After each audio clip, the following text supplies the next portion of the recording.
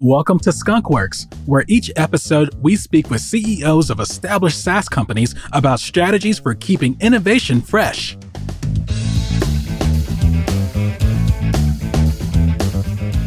Hello, everyone. Eric here. I'm the host of the Skunkworks podcast. It's a show where we collect stories from experienced entrepreneurs and business leaders with the intention of inspiring and helping others on their journey. But before I begin, this episode is brought to you by Half Serious. It's a design and technology company that I founded, which helps service companies become tech-enabled businesses. And my guest today is Anne, who's the co-founder, and Chief DNA and Culture Officer at Time Extender. And thank you so much for being here. Thank you. Love to be here, Eric. So I sometimes joke that I actually do this so that I can get free consulting and free advice from a lot of experienced CEOs and entrepreneurs, and it's especially true today because today we're going to be talking about things that have to do with mindfulness and mental health and things of that nature. And these are topics that I'm interested in, but intimidated by. So I think what could be like a really interesting way of getting into this conversation is maybe talking a little bit about, well, first of all, can you take 2 minutes and explain Time Extender? Usually people just like to understand what the background is, and then we'll get into the origin story of your relationship with mindfulness. Yeah, sure thing. Time Extender is a software company. We have we sell and market our software globally. It's data estate building software. Helps businesses all over the world extract data for business purposes, for analyzing purposes, and to drive their data estates. I don't think I've ever heard data estate, like real estate.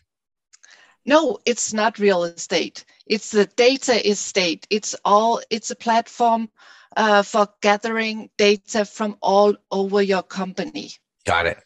Okay. A place where you, with drag and drop, can extract your data, collect them, and use them for business purposes and analyzing purposes to drive business forward and do the right. Make sure that you'll enable your people to do the right decisions, to make the right decisions every day.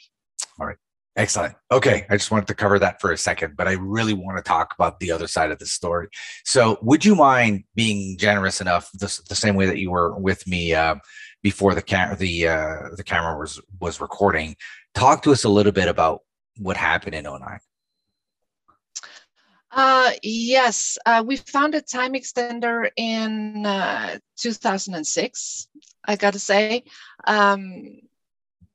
And we were on a journey first developing the technology.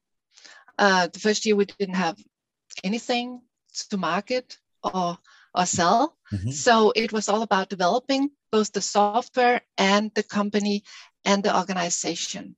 It was a very exciting time. As you also know, you're also a founder. So that entrepreneur, that's the first years are just amazing, and they're very special. Where you can drive with passion and innovation, and then your organization gets larger. And you get to a point, I think we talked about that, Eric, too. We get to a point where we're so caught up in the business, in the people, in the everyday to tasks, and in the growth that we forget ourselves. And that's actually what happened to me in 2009. I think I was so stressed out from all our growth plans that I couldn't even feel myself. I had a husband, he's the founder of Time Extender together with me. He was driving the technical side of things. I was driving the people side of things, the organization. We had 2 kids, traveling a lot. I think at that point we had about 50 employees.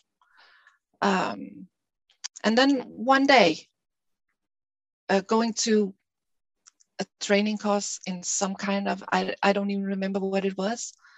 I had a car accident. Somebody bumped into my car from behind. My nervous system totally went into fight mode.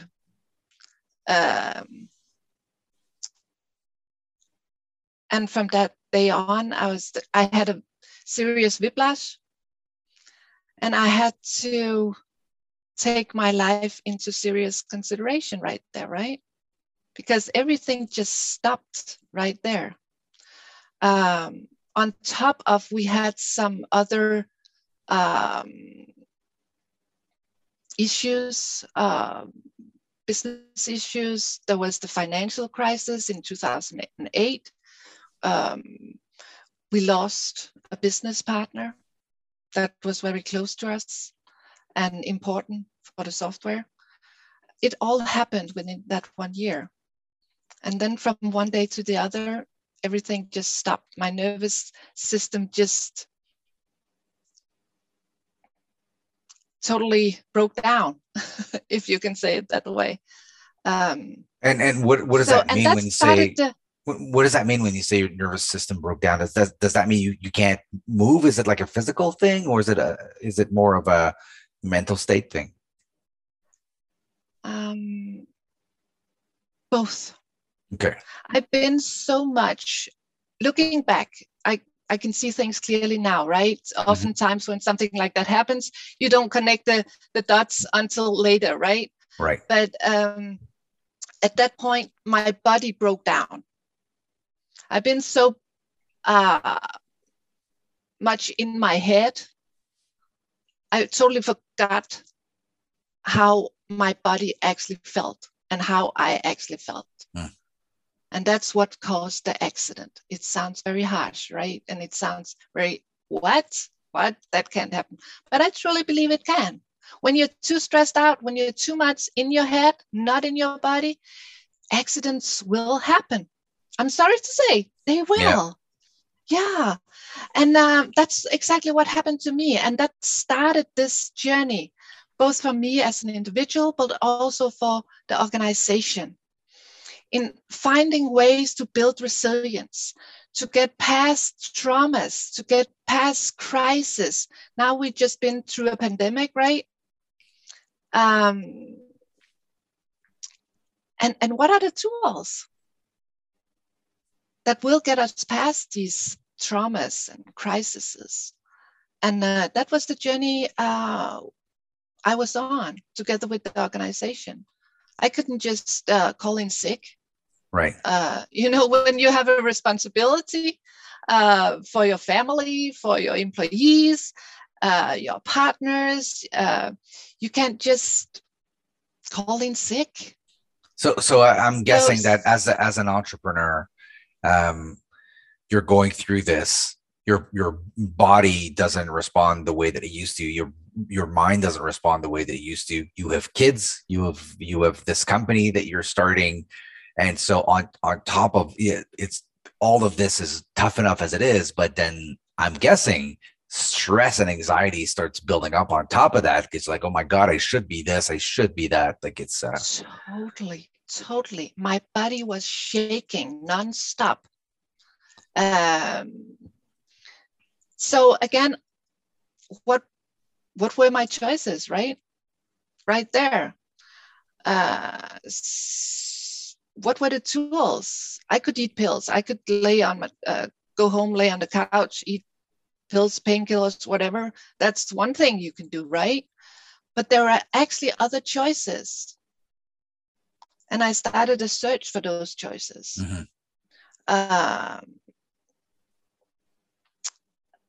And I found especially mindfulness to be very helpful, to calm my system down, to help me think again, to help me feel the body again.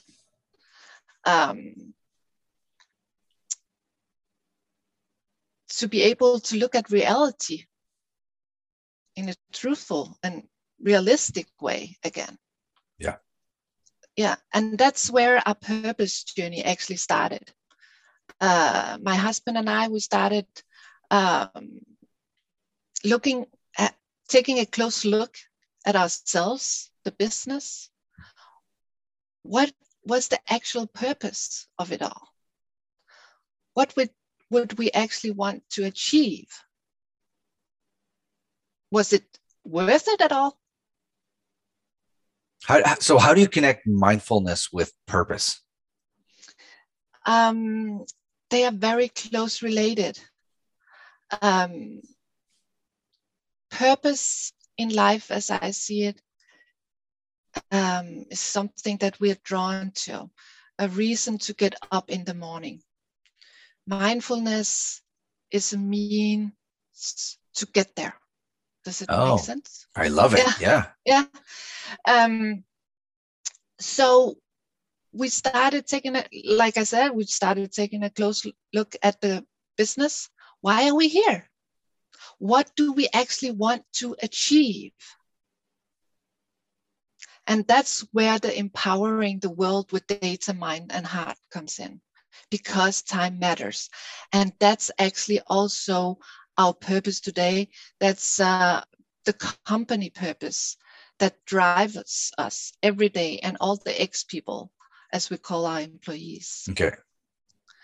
So, and then also we're working with mindfulness as part of building resilience, helping our employees building resilience. So I have to ask you a question that is terrible. Are you ready? Yeah, I'm ready. So my question comes from a place that I'm not proud of, but part of me is always sort of wonder, as a business person that's running a company that's trying to sort of go out there and compete.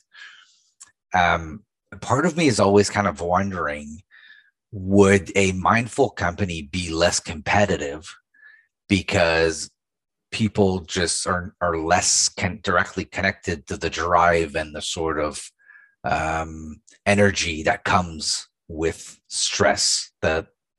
I don't want to say the positive side of stress, but I just want to say, like that feeling of urgency.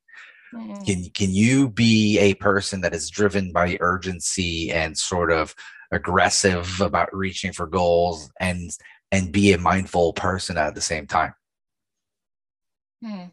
It's a very good question. And I like to answer it with a question. Is that long time sustainable?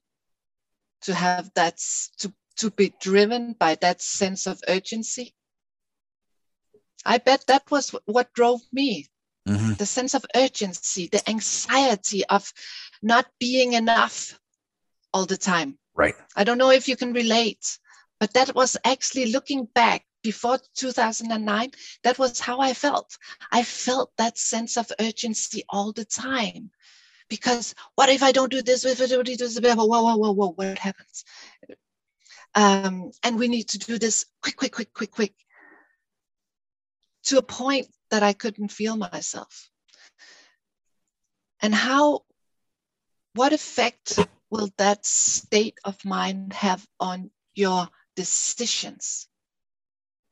But it's a journey of ongoing balance to get there every day. Because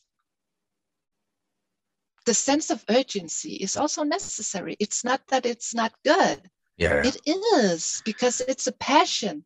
It's also part of what drives us and what's funny and what gets us excited, and the energy between people, right? Hey, we need to do this. We need to win this.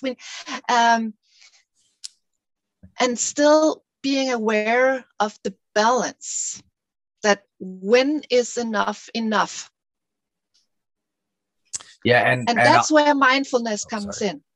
Oh, sorry. I was just gonna say, people don't know this, but before we started, we did a 1 minute meditation, and it felt great. And I'm being obnoxious by asking that question because I know that some people think that way, and I used to think that way.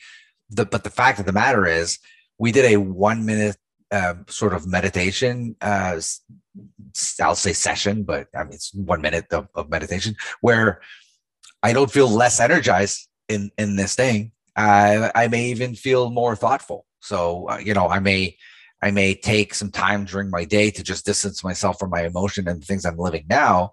But when I'm gonna sort of get out of that thing, hopefully I'm gonna be a little bit more clearer about purpose. Why am I doing this? I'm in the process right now of renegotiating a budget with a client. I'm very stressed about it. Yeah. But I think that if I take a moment, and it was right before this call. So right before this call, I was debating that budget, and it was tense. And I'm like, I'm imagining myself in that conversation with that client, and it's not going to be fun. And I'm going to do it anyway, right? I'm not going to do it. It's exciting too, right? Yeah. Yeah. So, but just maybe taking a little bit of a moment before that call to sort of calm myself down, it just makes sense to me. So if you don't mind, I'll move to my other question, which is my real question. We're about 70 employees, and I really like all the concepts around mindfulness. I'm a poor practitioner. I tend to do it only when I get very stressed. It's not part of my routine, although I wish it was.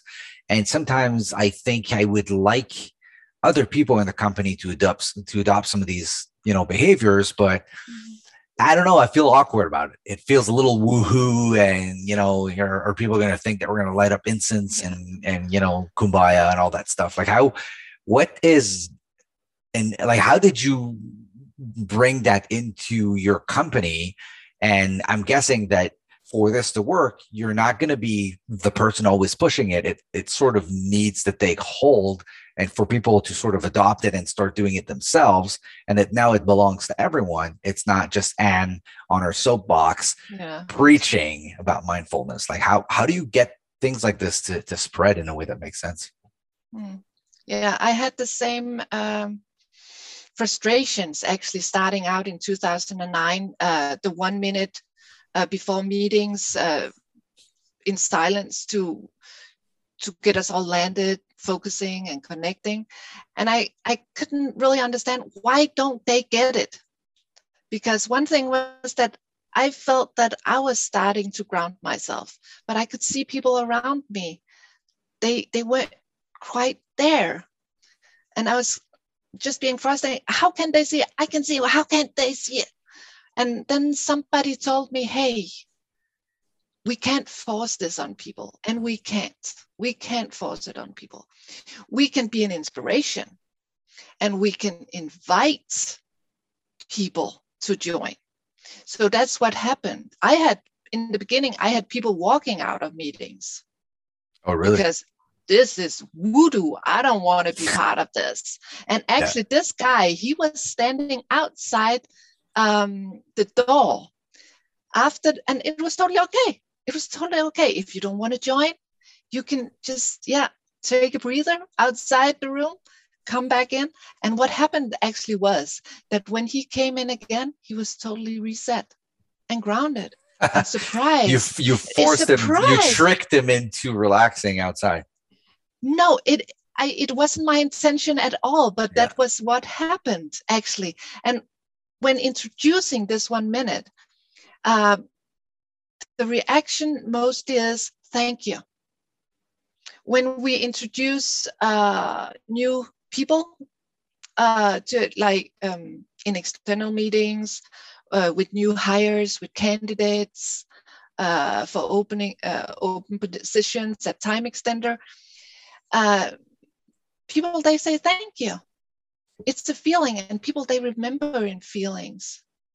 So just trying it, and it's enough. So it's enough just to be the inspiration. saying that it's okay, pre-framing it, inviting people, starting simple, like just make it a conscious choice that in all meetings we start with a moment of silence. We invite people, we pre-frame it. They can have their eyes open, they can have them closed. It's whatever feels good for them. Right. Then it's okay. And start with that. That's all. Just start there. I think when I first started, and still to this day, sometimes my biggest problem is I feel I'm doing it wrong, because I thought of something where I'm supposed to not be thinking about anything or whatever. And there's this sensation when you're starting of it doing it incorrectly or wanting to do it correctly. And that is a wrong framework, right? I like what you said, frame it. Frame it what? Frame it as an experiment, frame it as an exploration. Like, how do you frame it? It's just, hey, I like to invite you to a moment of silence, just to land, focus, and connect. You can have your eyes open, closed, whatever. And we're just gonna be here together. That's all. Okay. That's all. No voodoo, no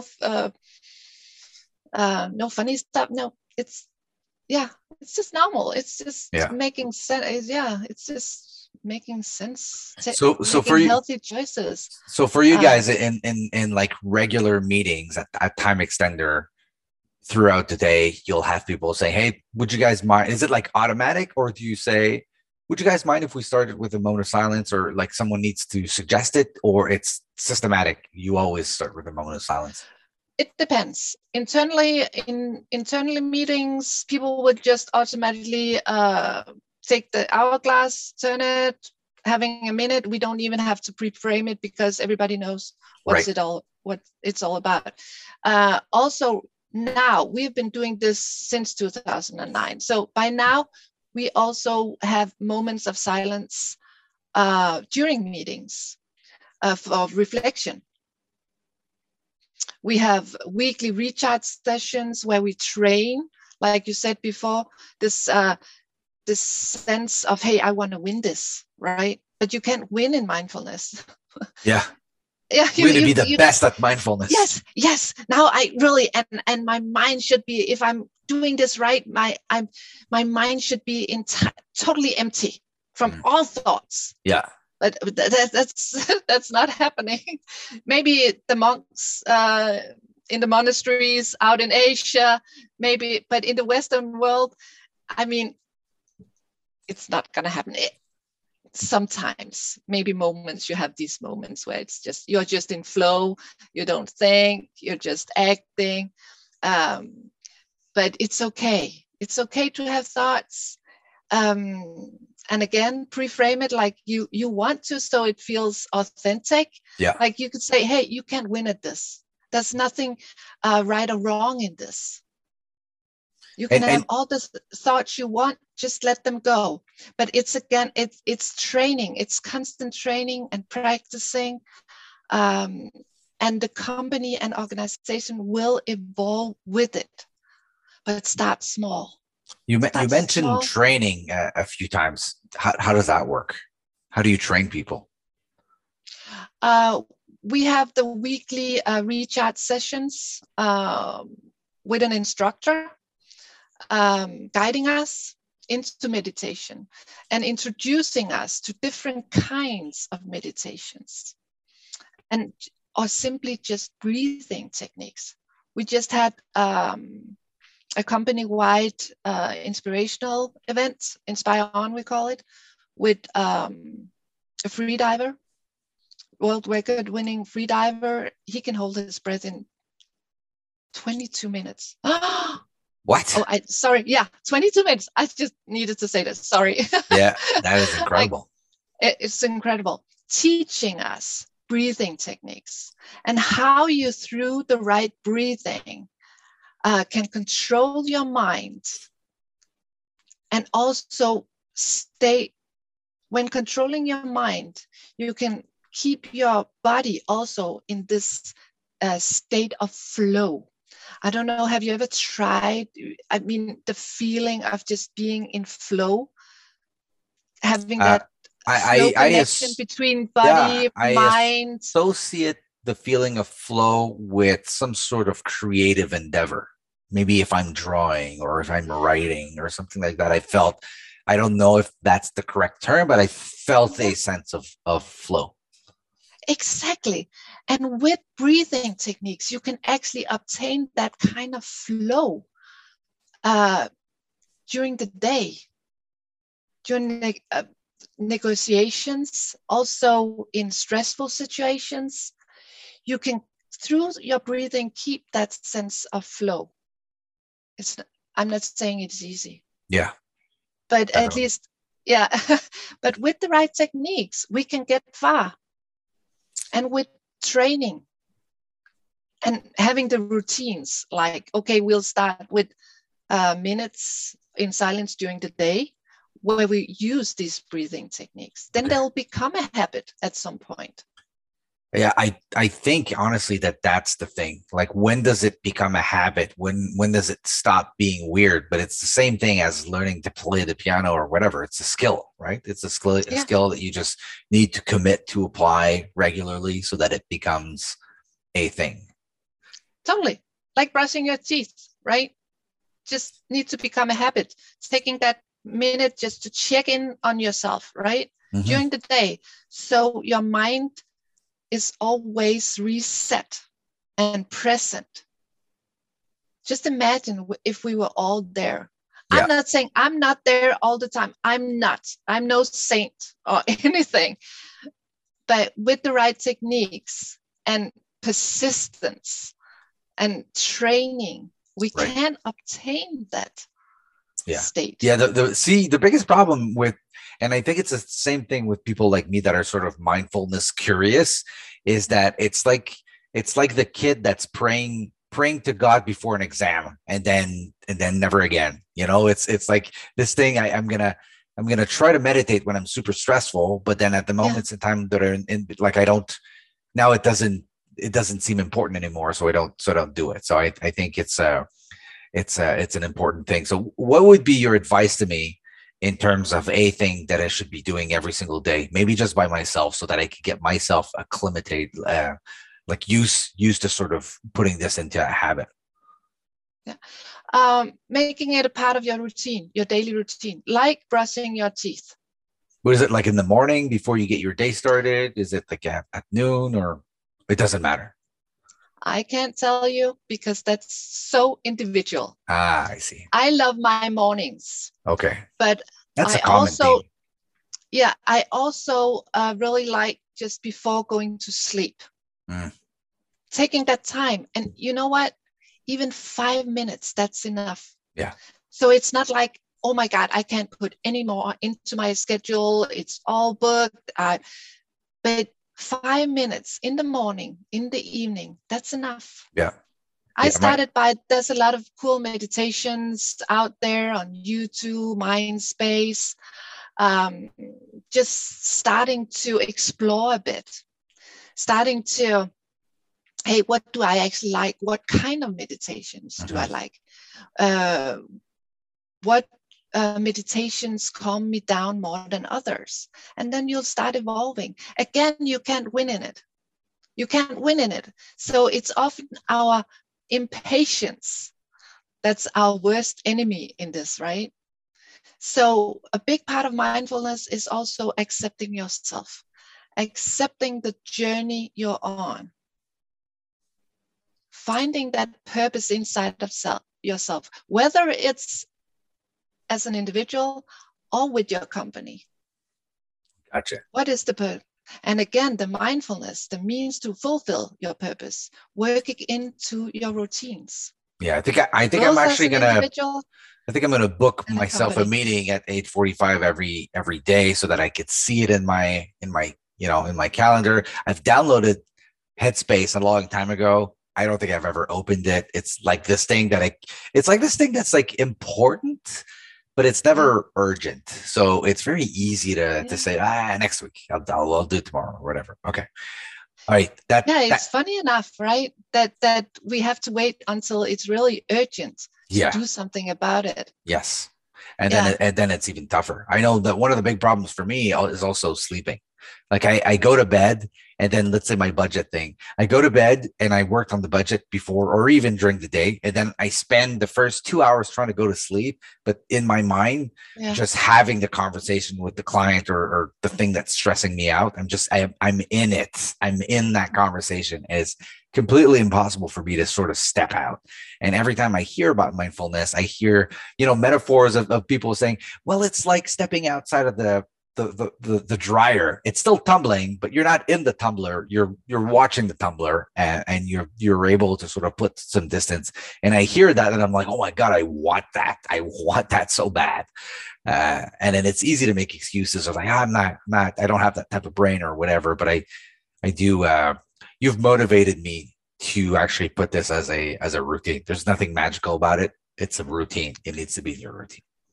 Totally. And that's